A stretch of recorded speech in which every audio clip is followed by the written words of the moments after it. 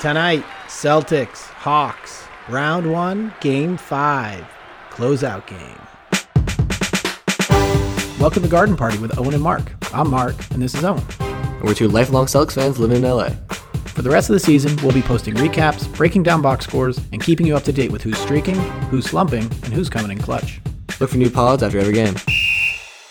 Okay, today we got Big Al on the podcast. We got Owen on the podcast. We didn't do a pregame last night for the closeout game. I was busy, so we're doing sort of a double package. We're doing both what we saw last night, what we hope to see next game.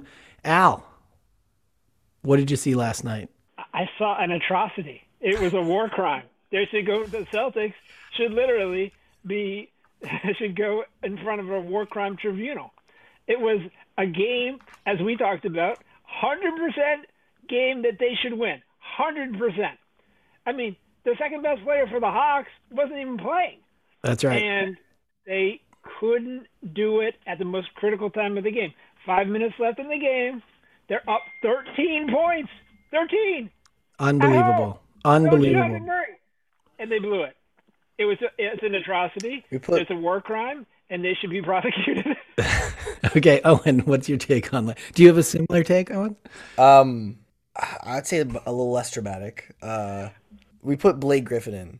That's how much we thought we were winning this game. The Hawks, by the way, had no confidence they're winning this game because they booked a Janet Jackson concert in their home stadium the day the next game would the Celtics and Hawks should play Game 6. They double booked themselves because they did not think there would be a Game 6. Right. This is a text, Owen. This is a text I sent Al yesterday at 9:30 a.m. DeJounte being out means we should definitely win the closeout game, which in turn means we could totally blow the closeout game.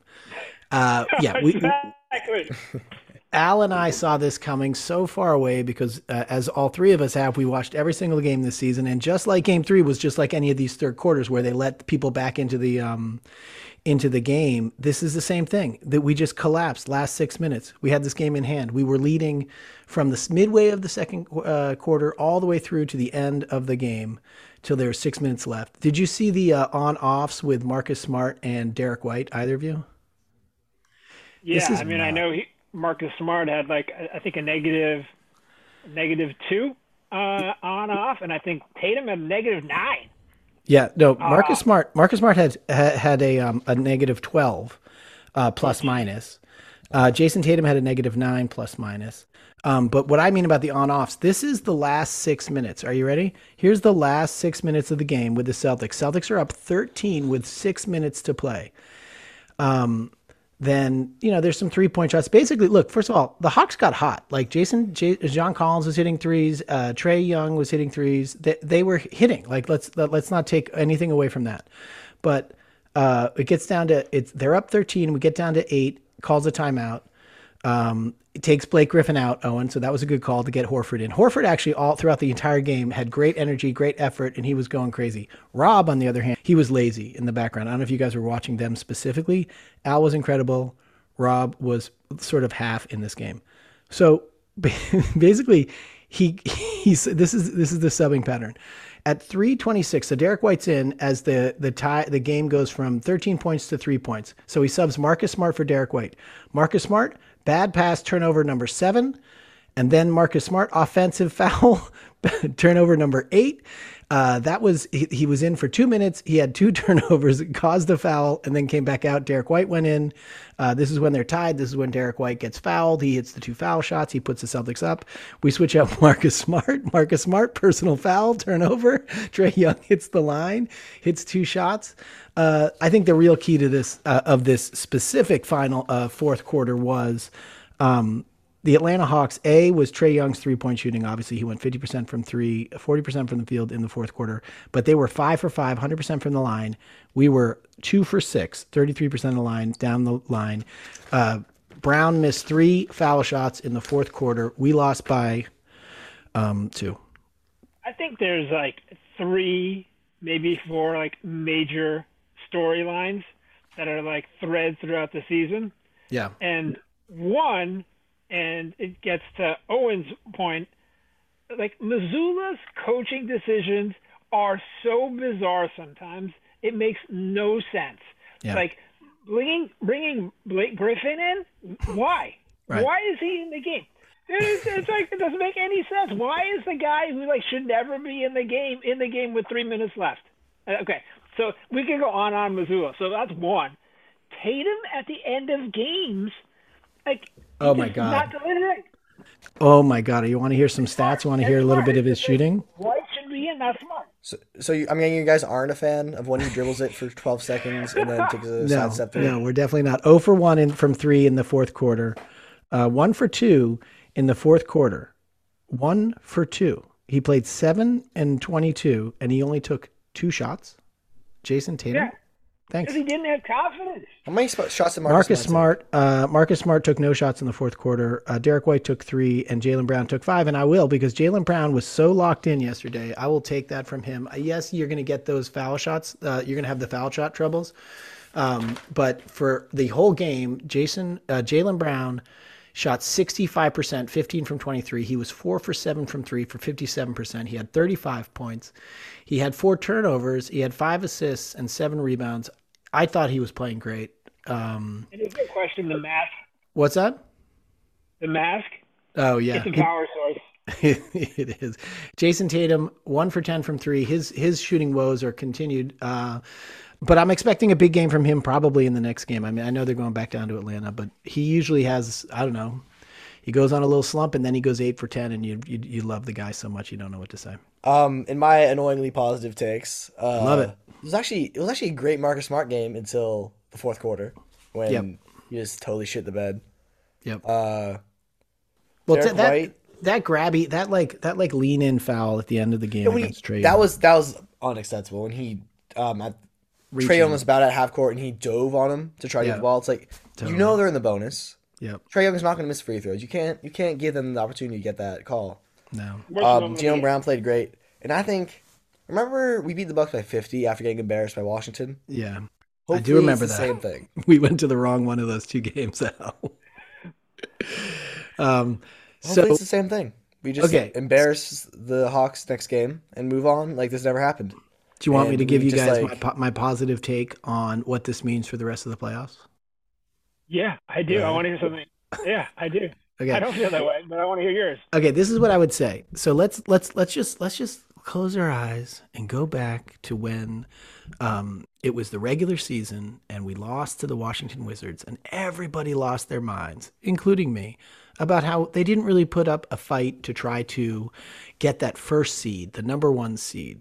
Because without that, we wouldn't have number 1 seed. We were going to face the Bucks in the Eastern Conference Finals, and we were not going to have home court, and that was going to be a travesty. And today, because of what Owen was saying, the Heat are beating the Bucks, and it looks very likely, definitely not done, because I do think that Milwaukee has about a 50-50 chance at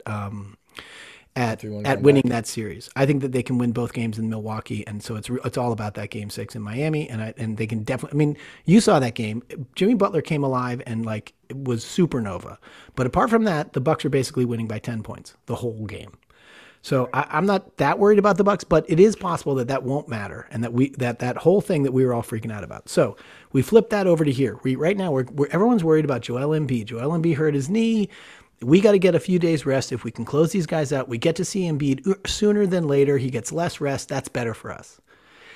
Except that the way that the calendar works, we were going to start on the 29th of April. Now we're going to start on May 1st.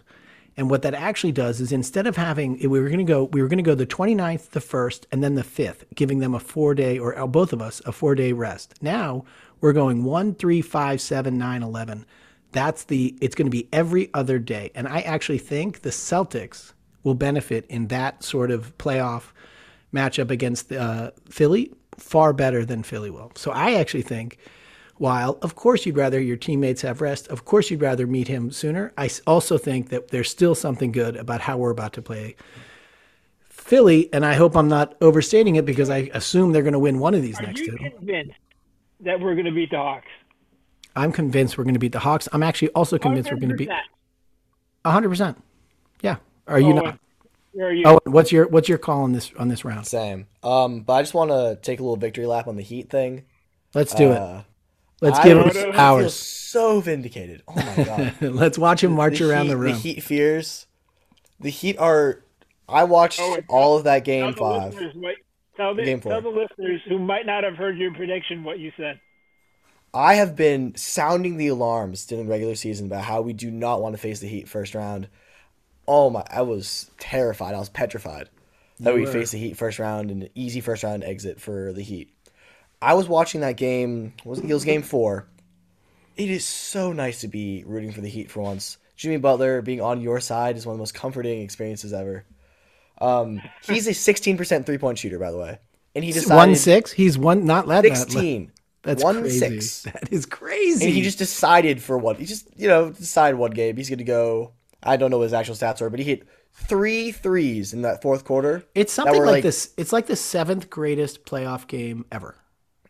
Yeah, it's like 56 insane. points. It's crazy. Yeah. And so whenever I feel down on myself about this game, I just think, what are Bucks fans feeling right now? Oh my god. And I feel so much better about myself. Who would you rather play in the finals? Milwaukee or the Heat? You know, I'm right now. I'm thinking, this is great. Milwaukee's gonna be taken out, but then I remember we have to face the fucking Heat. That's right. That's right. It's awful. To be fair, as I was saying earlier, Al, when we were talking about our least favorite games of the season, I hated what the Knicks can do to the Celtics. The Knicks looked terrible against the Celtics looked terrible this season against the Knicks. They're actually the team I fear of the 3. They're the team I fear the most, and it looks like. Let me just double check right now, but it looks like the Knicks have closed out. Is that right? Yeah, Knicks closed it out 106-95. So the Knicks are in. They're in the next round, awaiting the winner of Bucks Heat. And so, of the 3 teams, the Knicks are the ones I'm the most scared of, for sure. Oh, we're losing Owen. Owen's got to go to a college night. Goodbye, Owen. There he goes. Okay, Al, it's just you and me, one-on-one. What's that?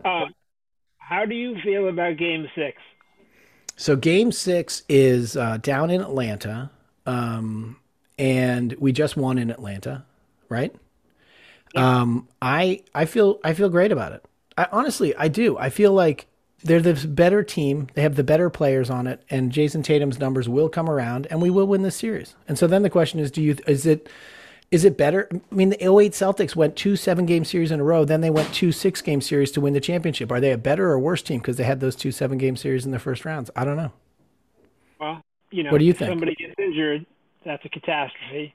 Yep. But these are your ifs. I mean, yeah, I'm totally with you. Look, you want to reduce the amount of opportunities you can get any injuries, especially in these playoffs. It's been ridiculous this year. Listen, I was asking you yesterday, is this even a great team? What do you think? I mean, is this a good team? What is this team? It's definitely a good team. Is it a great team? I mean, it's too erratic. It's too inconsistent, too up and down. They can't close out games. They give up leads all the time. Yeah. So to me, that's not a great team. It's just not. Yeah. I think it's a good. I think that's exactly right. I think this is a good team. They're a good team. Should we expect them to win the championship? Absolutely not. Could they? For sure. But I do not. Even though they are the Las Vegas odds-on favorite, I don't know that they're the Garden Party odds-on favorite. Yeah, I know. I wouldn't. If I had to bet my house on one team, it wouldn't be the Celtics. All right. Well, so what do we got? We got Game 6 tomorrow in Atlanta. What is your thought on tomorrow's game? I am extremely nervous. I think Atlanta has all the confidence in the world. Yep. They get DeJounte Murray back. Yep. The fans are going to go nuts when given what happened. Yeah. So I am like legit worried that I would say. I think it's like 50-50. Honestly, I think we could be seeing Game 7. It's all on the table because, like we just said, this is a flawed team with a lot of talent. I'm going to say they're going to win it. You could say we're going to Game 7. Well, thanks again for coming on the pod. I appreciate it, and I'll talk to you in a couple days. See you, buddy.